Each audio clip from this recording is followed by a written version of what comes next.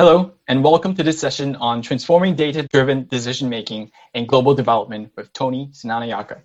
I'm Nigel Chu, and I'll be the MC for this session. We'll be starting with a 15-minute talk by Tony, then we'll move on to a live Q&A session where he will respond to some of your questions. Now, I would like to introduce our speaker for this session. Tony Sinanayaka is manager at ID Insight, and he leads client engagement and project management for a portfolio of India-based initiatives, applying data-driven approaches to maximize development impact. Prior to joining ID Insight, Tony worked as a researcher with the International Growth Center in partnership with Yale University on the design of evaluations looking at the impact of rural electrification in Sierra Leone. Tony has worked on the design of monitoring and evaluation systems for nonprofits in India, evaluation of EdTech platforms in Zambia, and the design of a youth homeless shelter in New Haven. Here's Tony. Decision-making is hard. Good decision-making is harder. And good decision-making within complex institutions, well, now that's so difficult that 80,000 Hours lists it as one of its core priority areas. Many of the challenges being faced by the global development sector require highly bureaucratic institutions with often complex incentive structures to work together. And despite the interest in powerful research tools, their use remains frustratingly elusive. And when they are used, they're often expensive and intrusive. The use of evidence by decision makers is often relegated to side project status, and there's good reason for this. Decision makers need to make timely decisions in response to their key stakeholders, whereas evaluators, especially when robustly evaluating complex problems, take a lot of time. Decision makers face political economy challenges, whereas evaluators are often objective third parties that may not be aware or cognizant of the decision makers' resource constraints. And decision makers are often facing highly nuanced problems that are hard to really define, whereas evaluators like to neatly define innovative experimental designs that allow for the identification of causality. My name is Tony Sinanayaka, and I work for an organization called ID Insight, whose mission is to use data and evidence to help leaders alleviate poverty worldwide. You may know the organization as the monitoring and evaluation partner for GiveWell, or as an organization that undertakes randomized controlled trials. And while these things are true, what I'd like to introduce to you today is a key strategic focus area for the organization, which are what we call learning partnerships.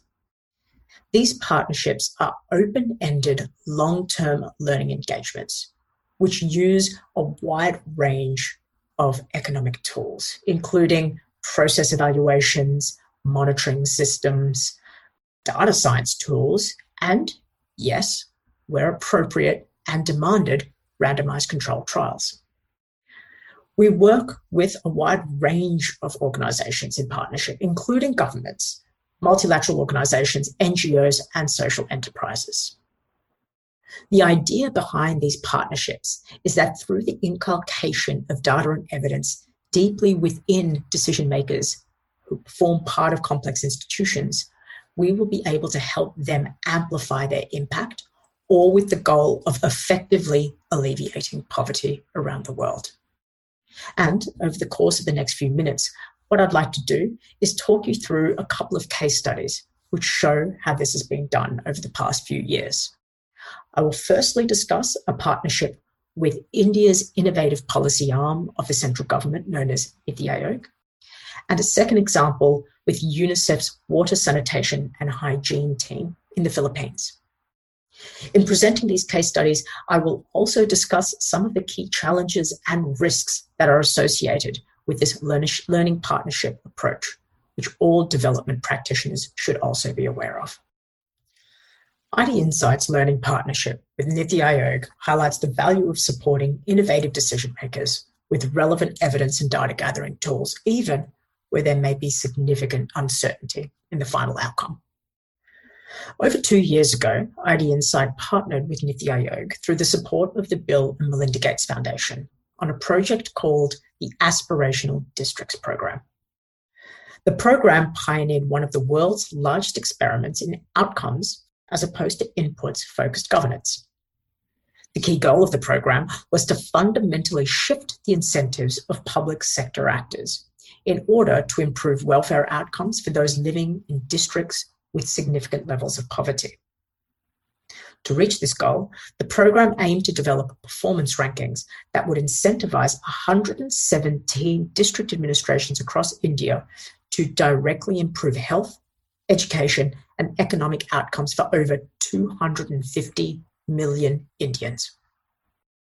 The ID Insight team helped build the underlying measurement framework for the program, and we provided rapid primary data collection on outcomes for 27 of the 117 districts being monitored through the program. The theory of change for this model is based on 3 pillars. Firstly, we helped develop a system of friendly competition to create accountability within district governments for their final outcomes, using high-quality contemporaneous data.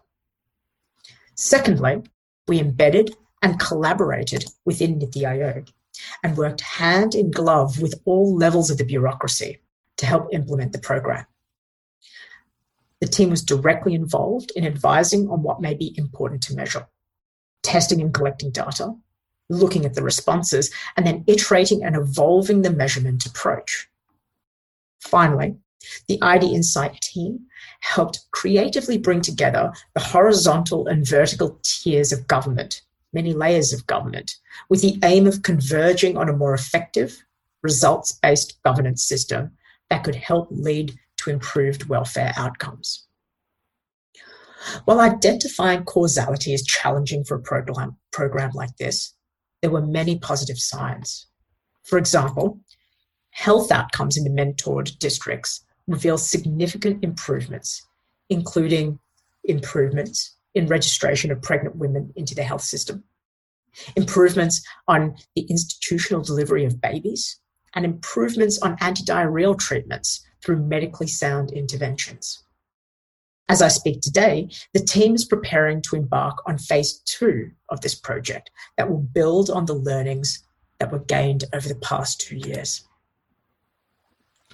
This project highlights a significant opportunity that learning partnerships offer. Much of the monitoring and evaluation process is focused on measuring the outputs and outcomes of an intervention. The evaluation process for such projects seeks to identify causation through a theory of change model.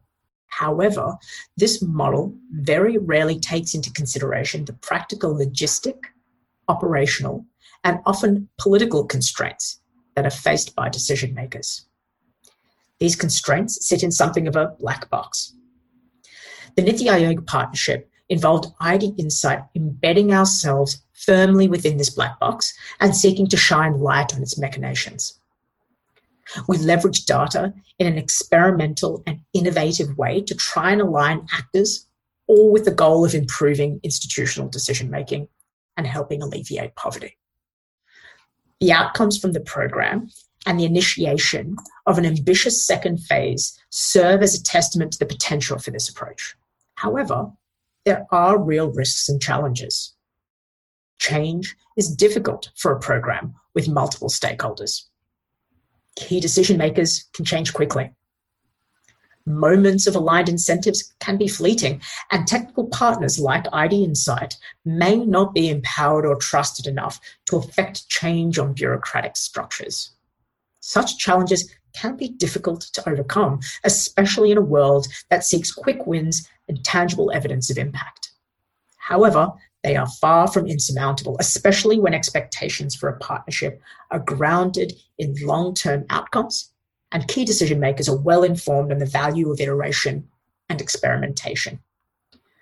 ID Insight's partnership with UNICEF in the Philippines provides good evidence of this.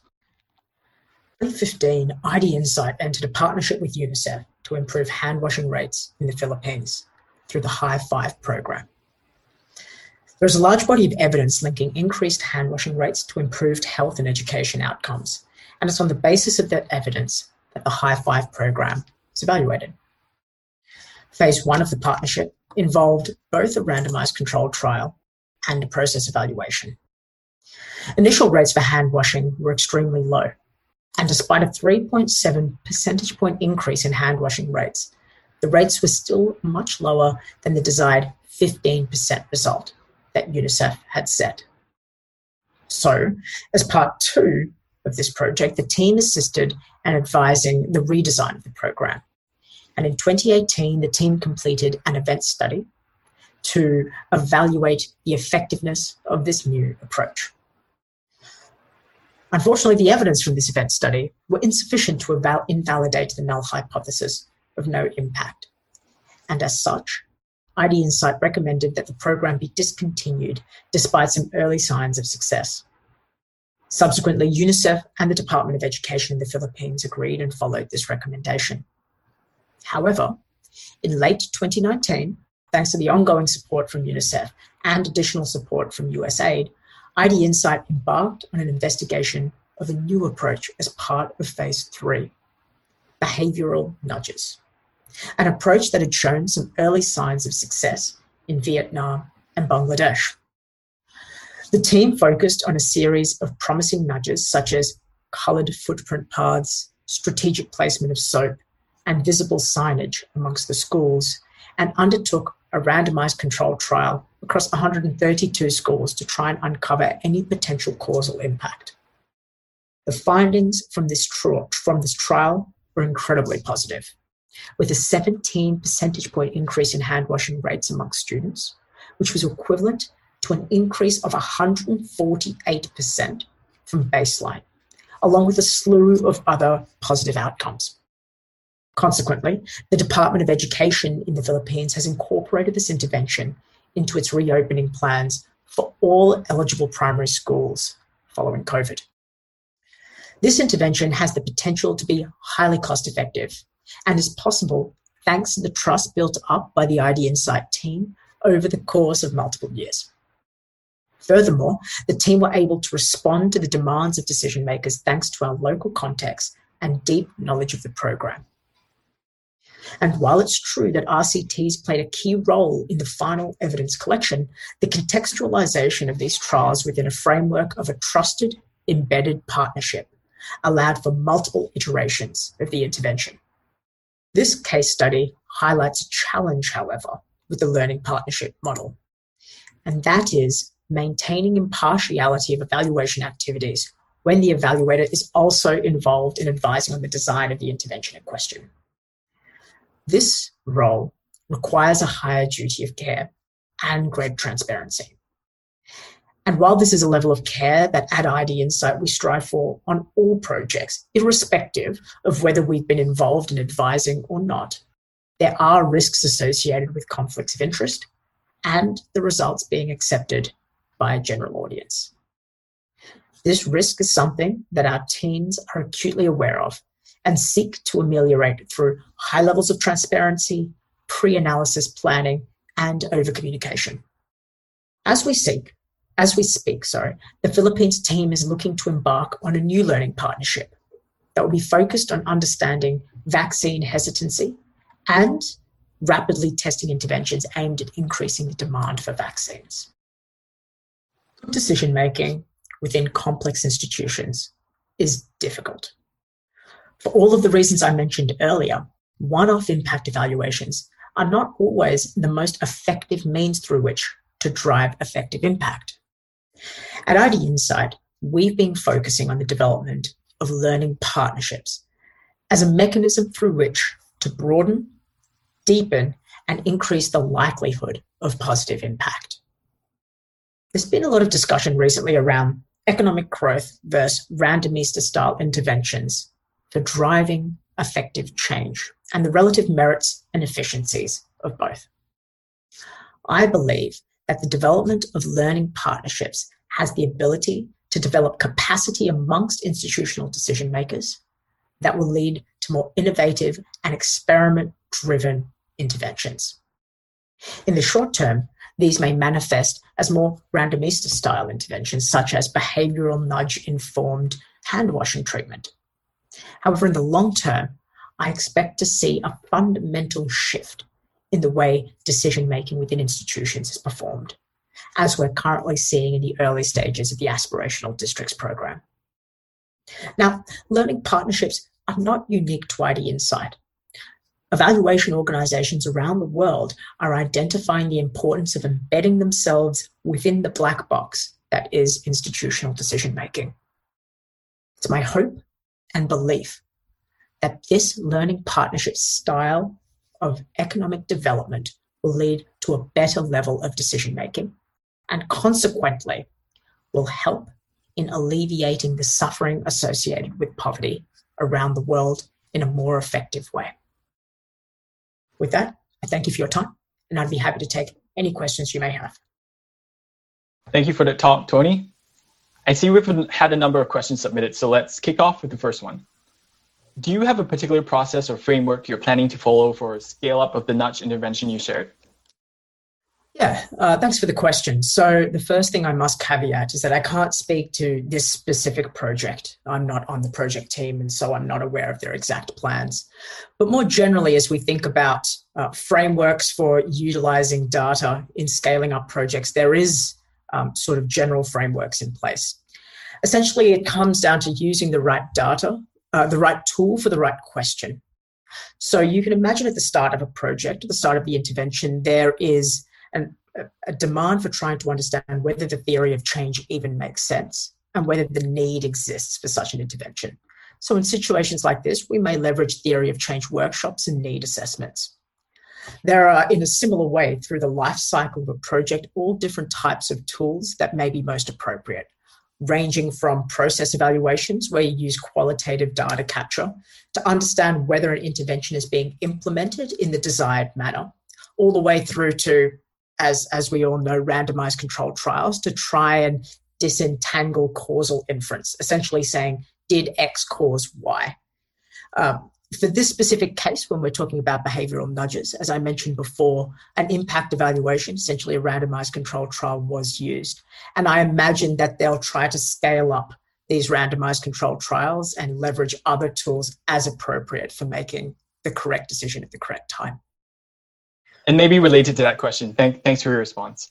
What are the most common mistakes that you see being made in attempts to promote behavior change within the context of global development? Yeah, so of course, behavioral nudges have been very much at the forefront of people's minds. There's been a lot of literature on this space. The book Nudges, Cass Sunstein's work and partners with Kahneman and Tversky. I think there's great opportunity for leveraging nudges within the global development space. Organizations like Busara and Ideas 42 are doing incredible work in the area. I think one challenge that does exist is trying to effectively quantify the impact of various nudges. Behavioral nudges are very complex interventions, and it's very hard to disentangle the exact causal element of each specific nudge. So quantification is quite challenging. It requires a certain level of judicious control and patience, which is difficult for all the reasons I mentioned in the presentation. Another one about process in a way. So how does ID Insight incorporate intuition while making data-driven decision-making? Given the imperfections of data processing, is it given any weight? Yeah, this is I think quite a complex question, probably requires just a little bit of unpacking. When thinking about intuition, I would argue there are various forms of what you could classify as intuition.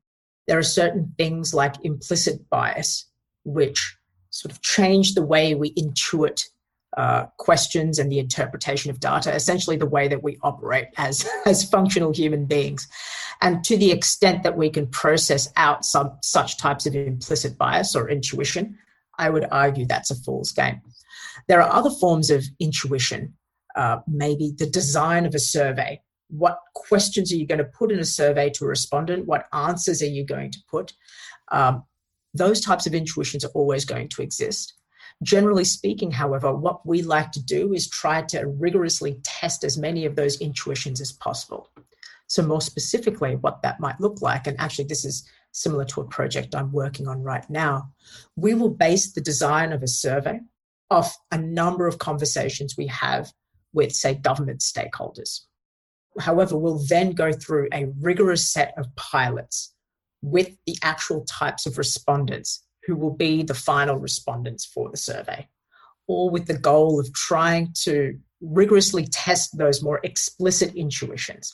We try to be very purposeful in the way that we deal with that. A second little element there is sort of the inference that data processing has certain intuition associated with it. I would agree with that to some extent. I would similarly argue that good data analysis and good data processing has the capability of removing a lot of the intuition. And I would argue that's actually one of the benefits of leveraging data for decision making, is to try and remove the biases and intuition that one may have. A bit of a related question. So with regards to the challenge of maintaining impartiality, do you think this is a purely human or institutional problem, or do you think there is scope to incorporate fairness considerations into data science or machine learning algorithms? Yeah, I won't speak to machine learning algorithms because that's just not something I'm personally too expert on, and I know that that's a really big area.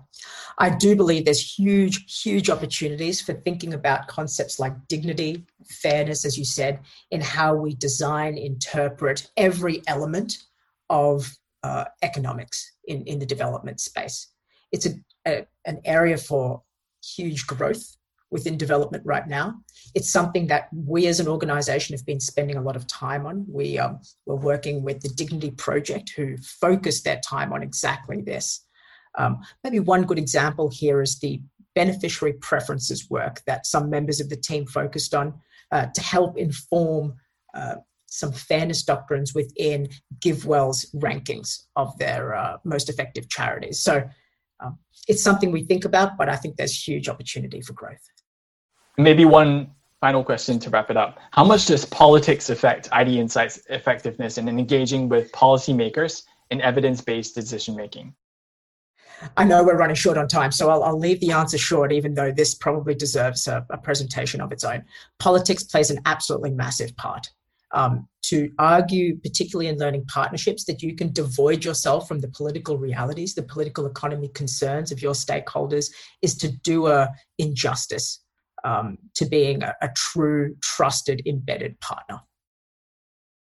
Thanks very much, Tony. And thanks everyone for joining us today.